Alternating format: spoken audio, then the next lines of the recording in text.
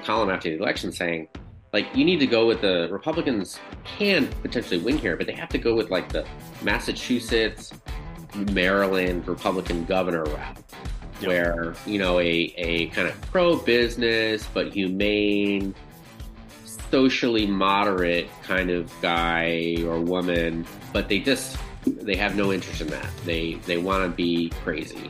Yeah.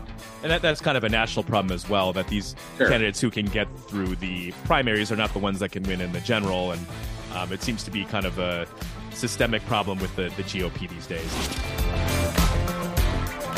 Hello, everyone, and welcome to the Aaron Rupar Show. Today, I'm really excited to be joined by J. Patrick Coolican. Patrick is the editor-in-chief of the Minnesota Reformer, and so we get deep on what's going on in state politics here.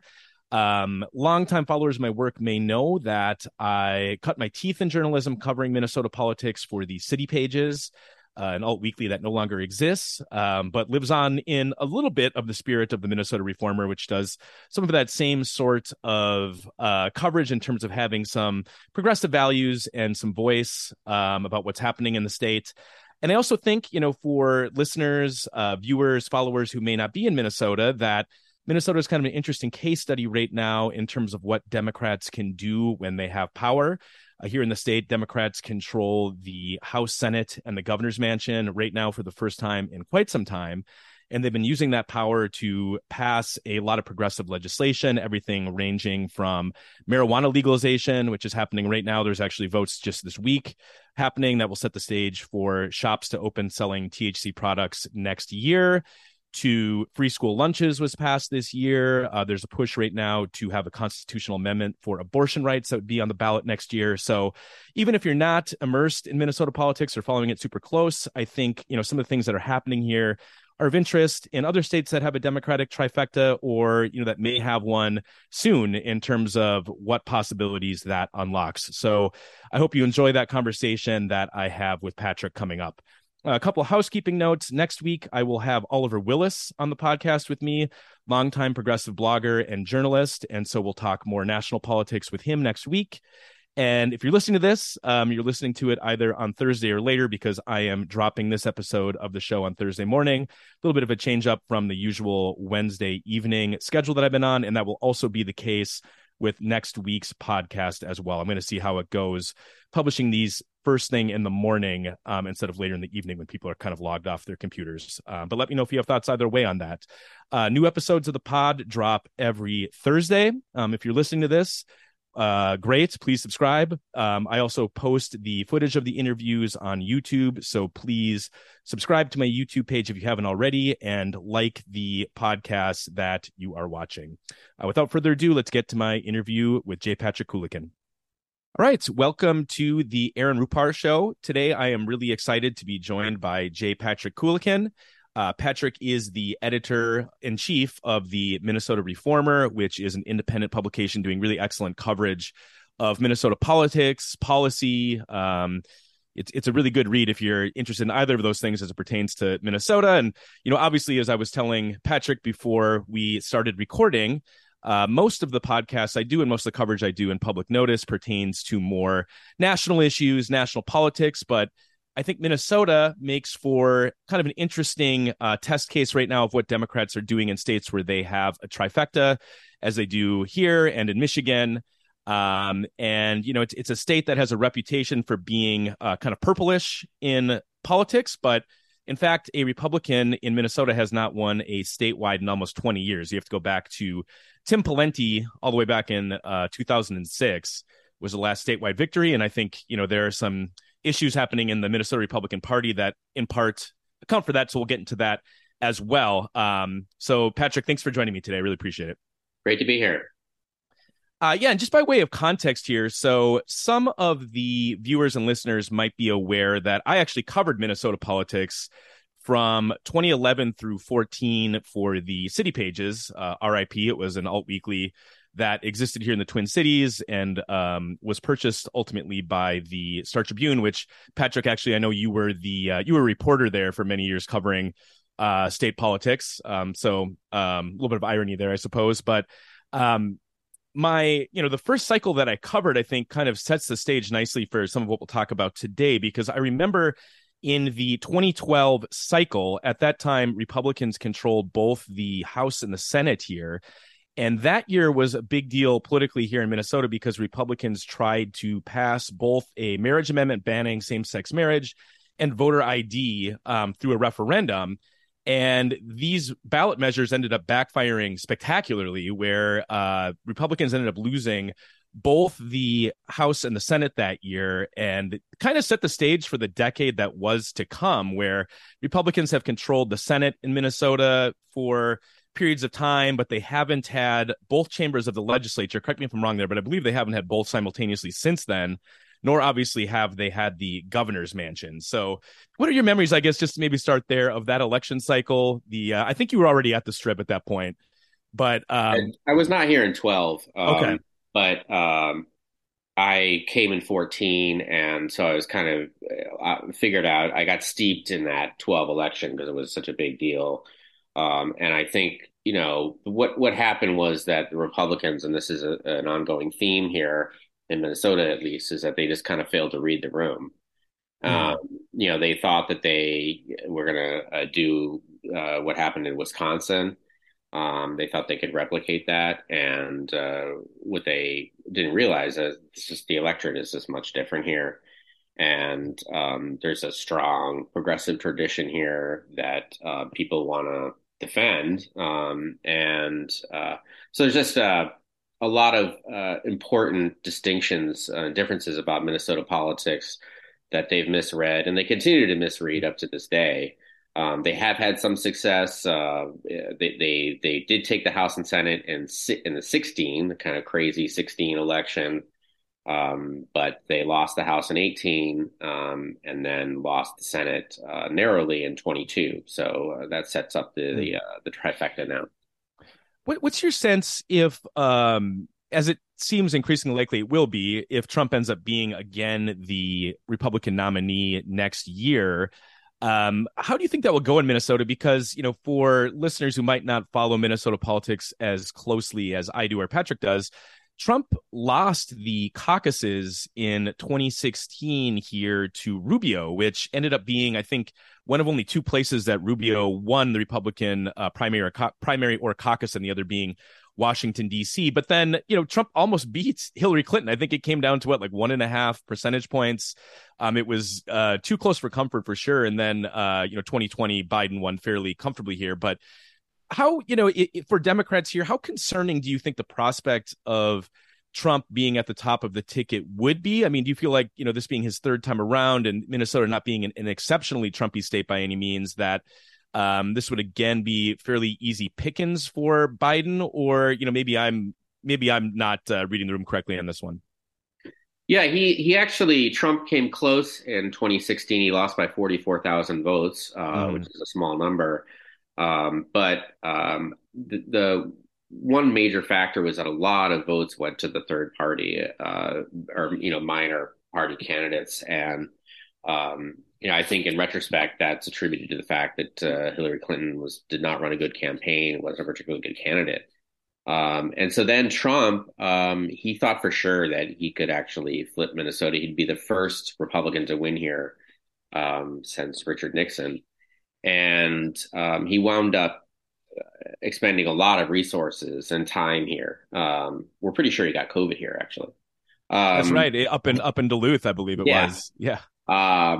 And in retrospect, it was just a total waste. He lost by a comfortable margin. It was very similar to 2012, Obama's victory. It was such a comfortable margin that Trump didn't even try to overthrow the result here, like he did in Michigan and Pennsylvania, where it was a little closer. Yeah, exactly. Although some Republican activists continue to bang on about how the election was fixed. I mean, and this is part of their problem. I mean, it's the average Minnesotan just looks at that and just it's just not credible.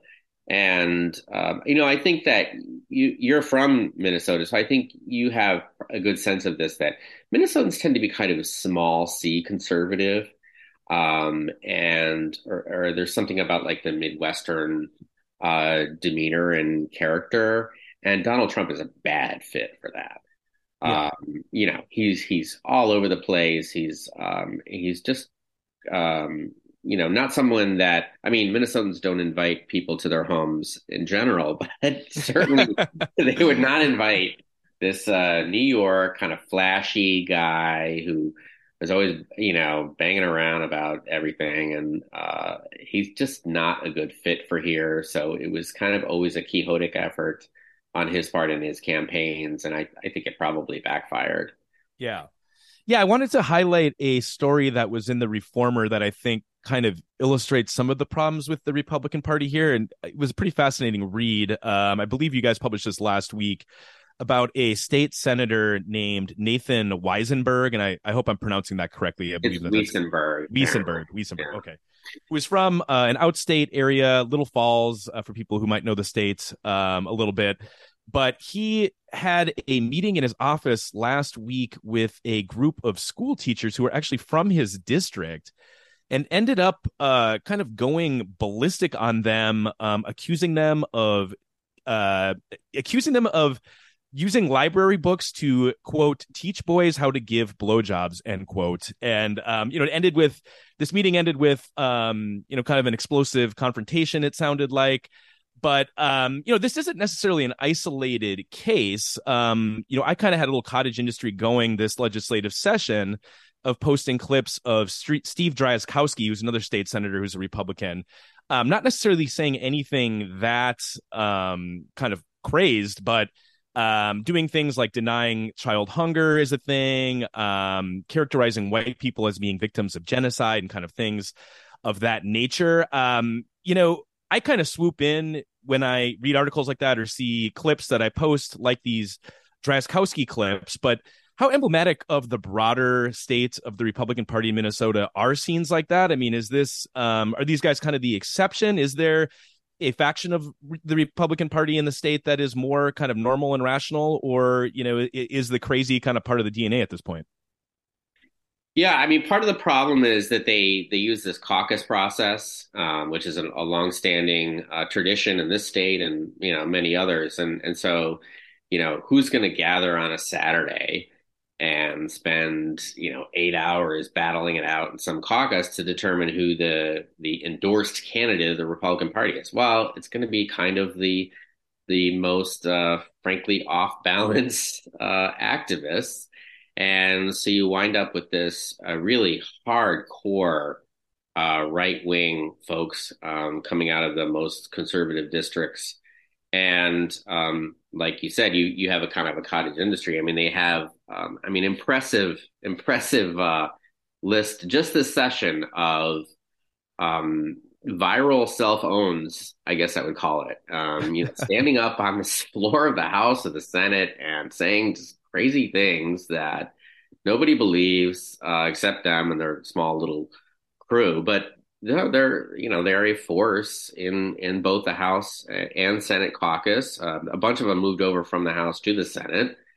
And I think that in the case of Grodowski, I think he's got a significant mailing list, and for him, these are actually viral hits that he's using to raise money. So, I mean, it's sort of the pathology of American politics right now. And it's mostly on one side, of course. But yeah, I think the problem is that they do have there is a normal Republican here, the kind who backed Marco Rubio, for instance, like you mentioned in 2016. But there aren't enough of them, and they also just have this procedural. They have this process that really gives an advantage to the radicals in the party. Mm. Yeah, speaking of normal Republicans, maybe a good place to go is something that is really in the news in Minnesota right now, which is marijuana legislation that I believe allows for commercial sale. Ultimately, that we were talking just before going live here, went through the House yesterday. You said that the Senate version is a little bit different, so there's going to have to be a conference committee to resolve those differences before it goes to the governor's desk. But give me kind of the broad outlines of what this legislation would do. And I do understand, and I guess there already have been votes on this, that some Republicans do support this as well. So what's kind of the state of play with this legislation? Yeah, so it passed the House yesterday with a couple Republican votes. There was one Democrat who voted against it. I'm not sure what the whip count is in the Senate, but I'm pretty sure they would not be bringing it to the floor without majority support. And it will. I think it'll be its own. Minnesota is going to do its own thing on this issue as we often do. But you are going to see dispensaries. There's going to be a kind of statewide regulatory structure. You're going to be able to grow a few of your own plants and purchase up to 2 ounces, I think, of flour and a certain amount of milligrams of THC. So it'll be similar to some other states. The taxes are a little lower. But yeah, it's happening. And what's remarkable is, I mean, I'm not from Minnesota, so when the idea was tossed around originally, I think it was pretty late in the game. It was 2017, as I remember, there being some fairly high profile bills, but Democrats didn't have control of either chamber. So it was kind of like laughed at by people around the Capitol. And, my thinking was like, you have no idea. Like, the public is behind this, and like this is happening eventually. So it did take a little bit longer just because they couldn't get control of the legislature. But as soon as they did, they were ready to go. The House had passed the bill in 21, I think. But there was a Republican Senate that didn't even take a vote on it. So yeah, it's here, and it's just one of a long list of legislative accomplishments that they really were ready to go on day one. I will give them credit for that, and that's why they've been so productive this session. Yeah. Yeah, and I jotted down a few of them. The trifecta this session has passed legislation protecting trans rights, abortion rights. They passed legislation for free school lunches. There was even a tax cut bill, right, that I believe there's essentially going to be rebate checks going back to taxpayers. Is Tim Walz, the governor, Tim Walz, is his name going to be on those checks? I saw a little bit of debate over how much ownership he was going to take of these rebate checks. Yeah, that was his reelection campaign. I mean, it was clearly political more than policy oriented, but he was sitting on a big surplus, and so he wanted to call them Walz checks. And the Republicans during the camp, this is last year when they still had the Senate, and we're not going to call them Walz checks. And it was foolish because it just made us all talk more about these Walz checks. And right. Sure, let's have a debate about what we're going to call this money that we're going to send to voters. Walz ended up winning, relatively comfortably his reelection campaign. Yeah. So yeah, there's going to be rebate checks. There's going to be a child tax credit. There's going to be probably something to help people with childcare. It's a huge issue here, like in a lot of places, but it's extremely expensive here, as you and I probably both know. Yeah. And there's one particularly bad policy that I don't like. They're going to eliminate or reduce state tax on Social Security benefits, which is basically, there was a couple of swing state Democrats who ran on that issue, and so now they're kind of like they backed themselves into a corner on that. But this is going to be a pretty good tax bill, and then there's going to be a big bump in education spending. There's all kinds of good stuff, and they're lucky that they have this. I mean, they got the trifecta and this big surplus, so that it's just a great moment for progressive policymaking here. Yeah. And is there a faction of Republicans that are supporting any of these, these policy items that we just ticked through there, or is it still pretty polarized in the sense that Democrats are supporting the stuff, Republicans are against it? I do understand with some of the tax cuts that it was like a demand Republicans had to support other parts of the legislative agenda that Walz and Democrats have. But, I guess I'm just curious if there is kind of a middle ground here where there is, sort of centrist Republicans or Democrats that are swing votes on some of these items. Not much. There is in the Senate, it's 34-33. So there have been some interesting amendments that Republicans have grabbed a Democrat or two. And but for the most part, it's polarized like elsewhere. There are some issues like, driver's licenses for people who are undocumented. That was advocated. There were Republicans who were advocating for that in previous sessions. I'm not sure they actually got any. They actually voted for it this time, but it passed, and it was helpful that it had been an idea that had been backed by Republicans in the past. There was another one where we're restoring voting rights to people who are their term of incarceration is over, but they're still under state supervision, like probation, parole. Mm. That had also won some Republican support in the past. So it's helpful when you can, and those both passed. So you go out and you can say, well, these are bipartisan ideas. Mm-hmm. Yeah, I want to back up just for a second on the marijuana issue because people may or may not remember that there was a certain degree of legalization that was passed last year when Democrats basically snuck it into a larger omnibus bill that a number of Republicans, I guess, just didn't read or didn't understand what was in it, ended up voting for it.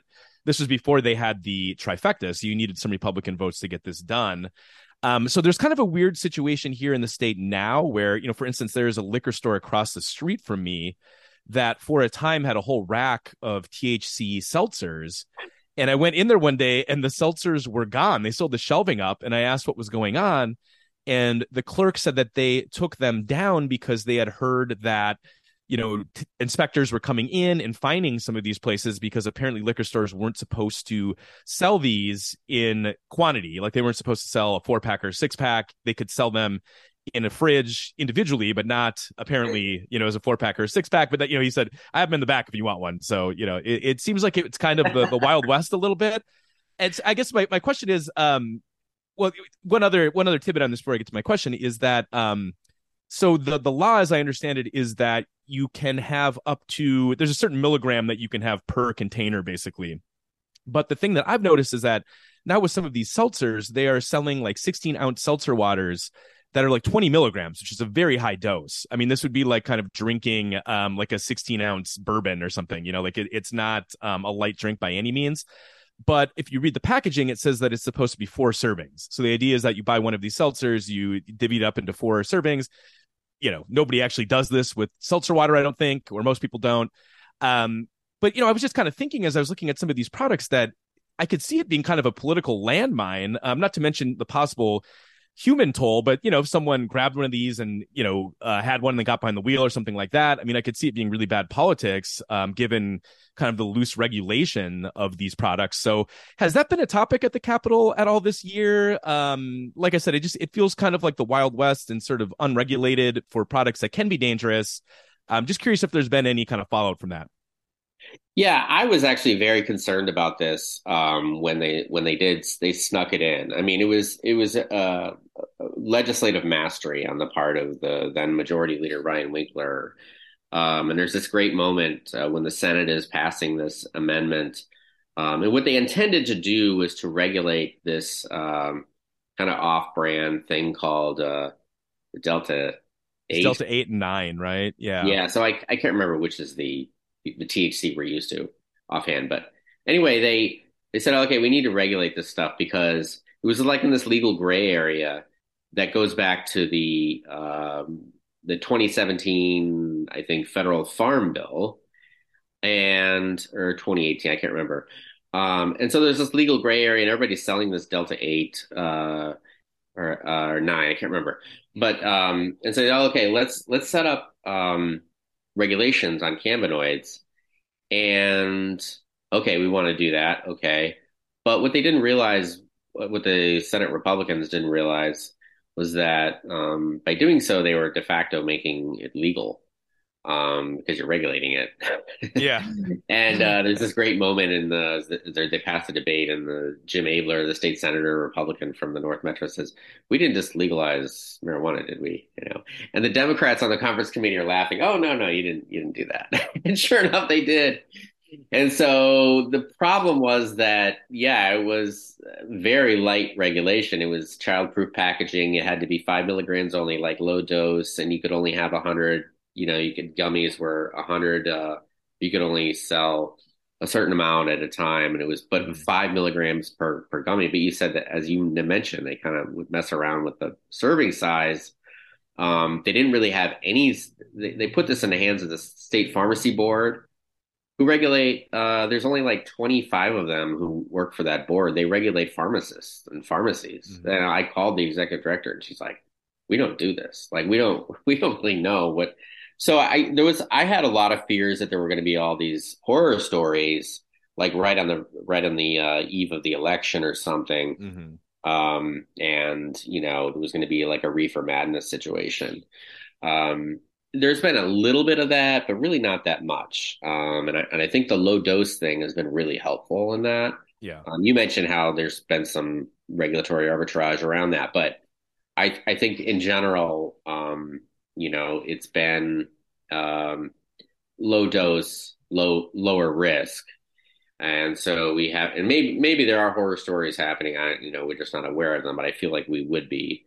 The other great thing is it put the foot in the door, and there was really no going back because you have all these retailers, and any retail shop, you don't need a license. Any retail shop can sell them. So now they're all making money off this. Hmm. And they would form a concerted lobby if you tried to undo it. And then you've got the hemp farmers who are, who are now a good, powerful lobby. So once you did that, there's really no going back. And it was Hmm. just a matter of like, okay, well, now we have it. Like now we should regulate it and go full bore. So Yeah. that's kind of where we are. And I do believe, correct me if I'm wrong here, but when you mentioned full bore and having, more kind of like shops that actually sell THC products, I mean, which already exists, but more in the sense of smokable products, things like that. Um, was this part of the political planning here, that I think these are going to be rolling out like next summer, kind of ahead of the 2024 elections? Is that timing correct? And do you think that there was maybe a little bit of a thought of, well, this wouldn't be so bad if in the fall of 2024 all of these storefronts are opening around the state? Yeah, I mean that's what Zach Stevenson, the author of the bills, he says that we should see dispensaries open next summer, and that's certainly going to be good for you would think DFL turnout, especially with young voters. The other thing they're probably going to do is put an abortion constitutional amendment on the ballot, Mhm. and that's likely to drive turnout amongst important DFL groups. Yeah, because that was a big story a few months ago, that the Minnesota Supreme Court ruled that there is a right in the state constitution to abortion care. This is actually, I've covered this in my newsletter, that in a lot of red states, this has been the path that people are trying to take at this point to codify some form of abortion rights, is going through the state Supreme Courts. It was a little bit different in Minnesota because I don't think there was ever there wasn't a political threat in the sense that by the time this ruling came down, I think Democrats already had a trifecta. So it wasn't as though, Republicans were agitating to pass some sort of abortion ban as they are in other states. But so there is this ruling that there is a constitutional right to an abortion, but a constitutional amendment would go even a step further and, kind of have the voters affirm that. Is that basically Yeah. how that? Yeah. Well, your timeline's a little off. So there's a case from the '90s that serves as our own Roe v. Wade, and then Mm-hmm. there was another case. But despite the Roe v. Wade, there had been because there was quite a few anti-abortion Democrats through the years until recently, and so there were a number of restrictions. Minnesota was basically sort of down the middle state on abortion rights. There was a lawsuit seeking to overturn a lot of those restrictions, and right after Dobbs came down, the state judge threw out a lot of the restrictions. So Minnesota became pretty libertarian on abortion rights. And then the election, I think when you talk to Democrats, they say abortion was really a deciding issue, Yeah. especially in the suburbs, but also in, some of those outstate regional centers, Moorhead and Mankato and so forth. It was a key issue. And, I just think that there's now a pro-choice majority here, um, and just by keeping it in the conversation, it's smart for Democrats because, again, you have this kind of radical right Republicans, and you get them talking about abortion, and they're bound to say some crazy things that Yeah. scares everybody. And so, yeah, we're on our way to being, I think, one of the more libertarian states in the country, and really kind of an island in the upper Midwest. Mhm. Yeah. Yeah. We talked about a number of the things that Democrats have been accomplishing this particular legislative session. Are you at all surprised that Democrats have been able to stay so united in terms of getting all of this legislation done, or was that kind of baked in, after the election happened? I am a little surprised because with this 34-33 state Senate, and Right. there's a guy named John Hoffman, who I immediately figured was going to be the Joe Manchin of the session, and he has crossed over a few times, but I think there's just there's significant pressure that this is what we've been waiting for a long time. We've been working on these progressive policies, but not able to get them passed, and now's the time. And so, I mean, another big one was the 2040 plan, which is to decarbonize electricity generation here. So yeah, I mean, this all the stuff that they've been wanting to do. It's like, okay, now's the time to do it. Hmm. We might not get this opportunity again. So let's get to work. And I mean, I've been surprised because I did think that there was going to be more, at least the need for horse trading with these Yeah. members. In a 34-33 Senate, you have a lot of leverage. Hmm. Are they leaving any agenda items for next year at this point? I mean, they're going to have one more session before the next election. It seems like they're getting a great deal done right now, but what's going to be left for next time around? Well, I was joking yesterday to my staff that they're going to have to come back and fix a bunch of their screw ups this session. I mean, when you're working at this pace that they have, there's bound to be kind of unintended consequences and mistakes. But the one issue that I think is, I'm afraid, I'm not sure the status is, and that's gun control. Mm. There are two bills alive. There's a red flag law and a universal background checks law. Again, with that 34-33 Senate, where you've got some outstate members, Moorhead, and there's a guy from Kermantown, and they literally won't. You ask them, and they won't tell you. They say they're still studying the issue and so forth. So it's in a House bill that passed, a big omnibus. I'm unsure about the Senate, and so I think that's a question. And Governor Tim Walz, who, by the way, used to have an A rating from the NRA when he was in Congress, Yeah. but he's come around on that issue a big time. He's pushing that hard. I've noticed they had a rally yesterday. Gwen Walz was there, so that indicates to me they might be a little concerned that they don't have the votes yet. Yeah. Yeah, and that's actually, I should mention that Walls yesterday I noticed was tweeting about the red flag law, which he obviously supports. He's been very, and again, I don't follow this as closely as you do, so correct me if some of my, if I have some misconceptions here, but it seems like he is governed in a quite progressive manner overall. And if you go back to the previous governor, Mark Dayton, before Walls, one of Dayton's bugaboos was that he was very anti-marijuana, and I remember that being. There were even some Republicans back, I was at City Pages, who supported loosening restrictions on marijuana, whether it be medical, but they could never get anything done because Dayton, basically even with medical was mostly opposed to it.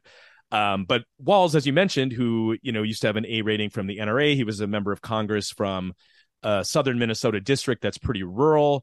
It seems like he's evolved quite a bit in his current office. Did that take you? You're all surprised by that he's kind of governed as a, firmly to the left of center Democrat instead of a more moderate.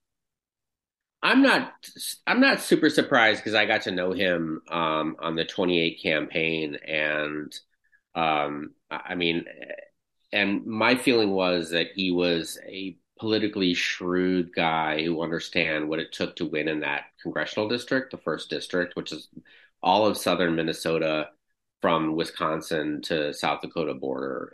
So there's a lot of agricultural interests, and he was really good on that issue. He was, he's a veteran himself, of the 24 years in the National Guard. So he was a football coach. So a lot of it was more persona than actual policy. And when I would talk to Gwen Walz, his wife, who's very influential, I think, and it's a political partnership. You really got the sense of where their head was at when it came to policy. So, there's some issues where he's been, I think, disappointing to progressives. I mean, as you know, Minneapolis, and then Brooklyn Center went through a lot with police killings of Mm-hmm. folks, and Walz was, especially in the case of Dante Wright's killing, in the aftermath, he was really committed to the fact that they were not going to burn down that police station in Brooklyn Center, Mm. and that meant some pretty harsh tactics. And this really alienated a lot of progressive activists. But in general, if you look at the scoreboard, yeah, you're right. He's definitely been a progressive governor.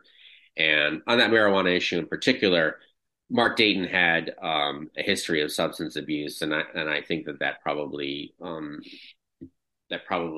colored his thinking on that. Hmm. But it was a huge defeat, at least on that issue. That Mark Dayton was there for 8 years, and he would just never consider it. Right. And Tim Walz ran in 18, saying he'd signed something on it. Yeah. Yeah. Yeah, a couple quick things here before I get you out of here. One that I wanted to kind of circle back to is the Republican Party's candidate quality issue. You mentioned earlier that Walz won relatively easily last year. Well, part of the reason for that was you had Scott Jensen as a Republican candidate against him, who was this kind of quack anti-vax doctor, and then his lieutenant governor candidate was Matt Burke, a former NFL player who I think Republicans wanted him to run for office for many, many years because he had that sort of celebrity, being a local guy who played for the Vikings, Harvard educated. But he just seemed to have a penchant for, like you kind of put it earlier, the viral cell phones. He, especially on the abortion issue, he even had some comments I remember, opposing abortion even in cases of rape and things like that. So it just wasn't a very good ticket. But this has kind of been the thing for a long time with the Republican Party. I mean, you had Jeff Johnson running against Walz the previous time, who was kind of this generic white guy with no charisma. And that seems to be, the generic white guy with no charisma seems to be kind of the best that Republicans have been able to do, going back like a decade now. So I think next year, the only statewide office on the ballot is Tina Smith's Senate seat. But are there any Republicans you It's kind of have? actually Klobuchar. Is it Klobuchar? Okay, Klobuchar Yeah, next year. yeah. Okay. But there's no, No, they're not. yeah, They're not going to put up anyone serious against Klobuchar, right. um, who's just unbeatable here. But yeah, I mean, you're leaving out Jason Lewis, who's like this talk radio blowhard who kind of managed to win a House seat, luckily, but then he lost. So he loses a House seat. Now he runs for states. He runs for U.S. Senate. Um, you mentioned Jensen. I mean, he's coming out against vaccines when the vast majority of the state is vaccinated.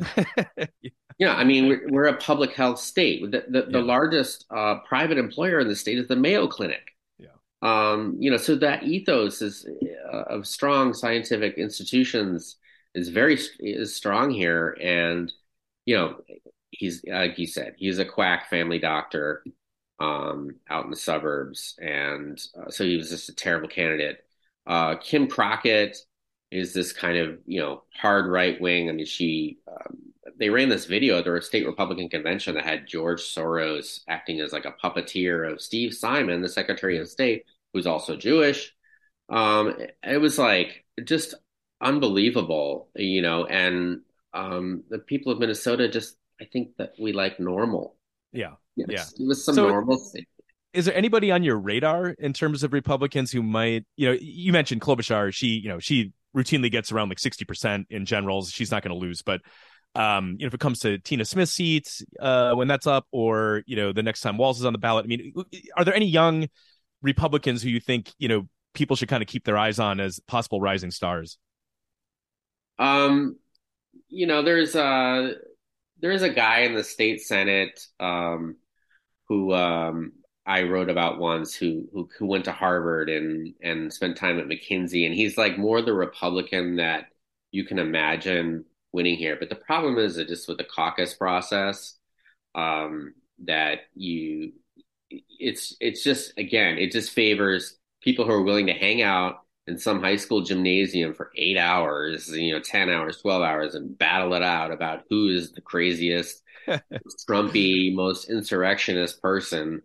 And so they really need to fix that, go to statewide primaries. I mean, they do have the primary, but Republican voters tend to support whoever gets endorsed at the convention. Right. So they just need to appeal. I mean, what I wrote a column after the election saying, like, you need to go with the Republicans can potentially win here, but they have to go with like the Massachusetts, Maryland Republican governor route, Yep. where, a kind of pro-business but humane, socially moderate kind of guy or woman, Hmm. probably woman, who can appeal to a wide variety and be seen as a balance against the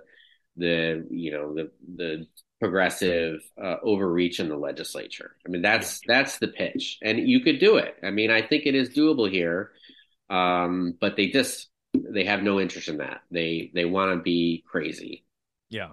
And that's kind of a national problem as well, that these Sure. candidates who can get through the primaries are not the ones that can win in the general. And it seems to be kind of a systemic problem with the GOP these days. But wanted to ask you a kind of an exit question here just on journalism, because as I mentioned at the top, before you were at the Minnesota Reformer, you were at the Star Tribune as kind of one of their big capital reporters. Have you found it to be liberating to go from covering politics for a large, the largest newspaper in the state to kind of a strapping independent publication? How has that transition been for you?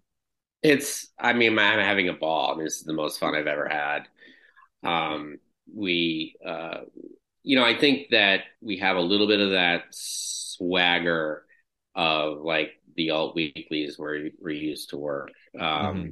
And we just have fun kind of poking the bear and being really competitive and going after stories. I like the fact that we're free. We Yeah. don't have paywalls. And so we're doing, I think, an important public service. I think it's good for the Star Tribune to have some competition, to kind of sharpen their game. And we've been able to attract incredible reporters. In fact, this morning we just announced that we have someone starting in July, a young reporter with a lot of investigative experience, and Chris Ingram from the Washington Post Yeah. has come to us, and so we're just extremely lucky. And I mean, I'm having so much fun. So I would encourage your listeners to check us out. Yeah, absolutely. And not only is your content free, but I believe you also encourage people to repost it. Yeah, they can Yeah. reshare. Yeah, Yeah. that's Yeah. we encourage. In fact, I mean, that's part of our reason for being is that these outstate, especially outstate, but all kinds of publications are struggling, and we offer our capital coverage for free. They can republish it. That's awesome. So yeah, just tell people as we wrap up here where they can find your work, if they want to follow you on social media, any plugs you want to work in here. Yeah, I'm at JP Coolican on Twitter, and then we are MN Reformer on Twitter, and we are at minnesotareformer.com. We also have a daily newsletter, which people seem to really like. Most people open it, so that's a great place if you're a Minnesotan, or maybe you're a Minnesotan in exile. Sign up for our newsletter. Yeah, and you can also pitch Patrick as well, because I know you guys you accept a lot of community pitches, and so if you want to write for the Reformer, you can do that too. Absolutely. Well, thanks for joining me today. I really appreciate it. It's been great, Aaron. Thanks.